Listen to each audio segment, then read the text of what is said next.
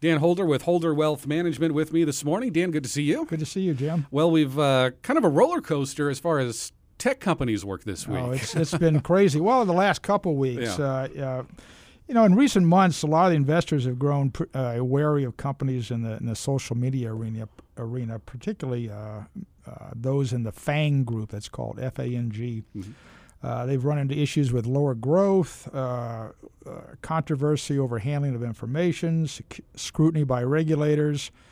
Facebook recently revealed that they'd allowed a third party firm to access data for tens of millions of users.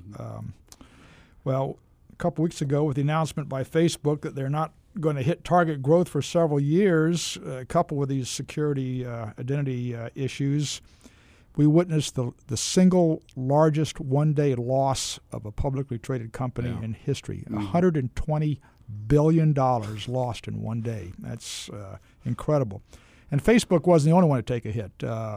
Most of the other stocks that in the FANG group, such as Twitter, Apple, Google, Netflix, Amazon, Alibaba, all saw declines. Twitter lost almost 20% the next day and another 8% the day after.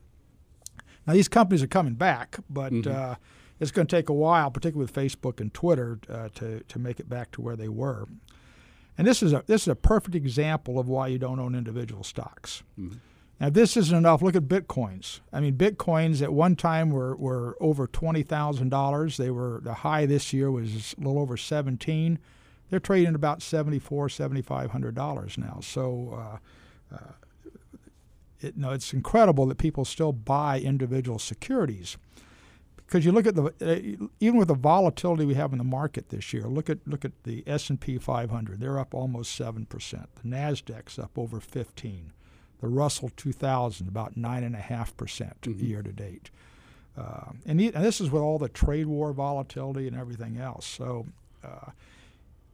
this shows why individual investors lose money. They chase yields, going after these hot stocks, these hot mutual funds, and at the end of the day, they don't have a very good investment experience.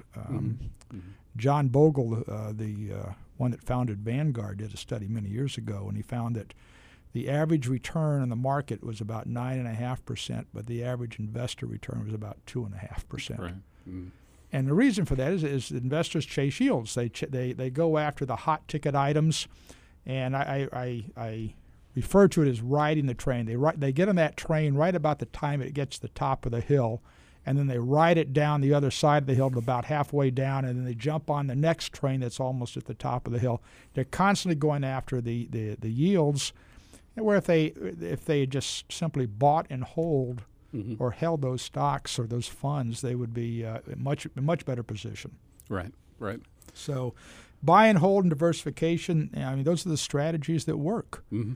I mean, I have so many clients I see come in. They've had brokerage accounts where the brokers are constantly buying and selling, buying and selling, buying and selling. Why are they doing that? I mean, what's the purpose of that? Active managers, historically have never made the returns of the market. Another study showed that over a 5-year period, 100 active managers, out of 100 active managers, only 47% beat the index they were trying to beat that year. Less than 10% beat it 2 years in a row, and less than 1% beat it all 5 years. You just can't do it because of the high cost of trading. Is it that thought that you always kind of look back and say, "Ooh, I should have gotten on that," like Facebook or all this tech stuff, or you had the big tech boom with all the .com, and then the bubble busted. Everybody kind of looks back at history and sees, "Oh, these are huge."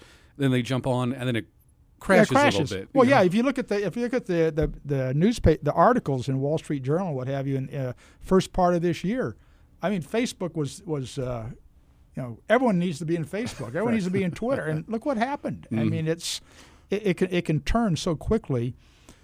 I mean, a diversified portfolio will own Facebook and Twitter, but they're not going to be dependent on it. Yeah, they're not going to have a substantial portion of their portfolio invested in those individual stocks. And so that's why you've always advised people, this all looks great, it's all fancy, but what you've been doing for many years is working for you. Well, right. I mean, if you can average 9.5% in the market, historically over the last 80 plus years, why would you want to try and chase these yields, because at the end of the day, it's a loser's game. So they were starting to come back a little bit. And Apple just is now the first $1 billion company. Trillion. Or trillion, I'm sorry, yes, trillion. So that shows that, they are coming back. It's a roller coaster. It's a roller coaster. They're coming back. And you should have Twitter, and you should have Facebook, you should have Apple in your portfolio. But that shouldn't be your entire portfolio. That's the problem. Dan Holder with Holder Wealth Management. Anybody has questions, maybe just get a second opinion, how do we get in contact with you? Just give me a call at 217-398-4015. Dan, good to see you again. Good to see you, Jim.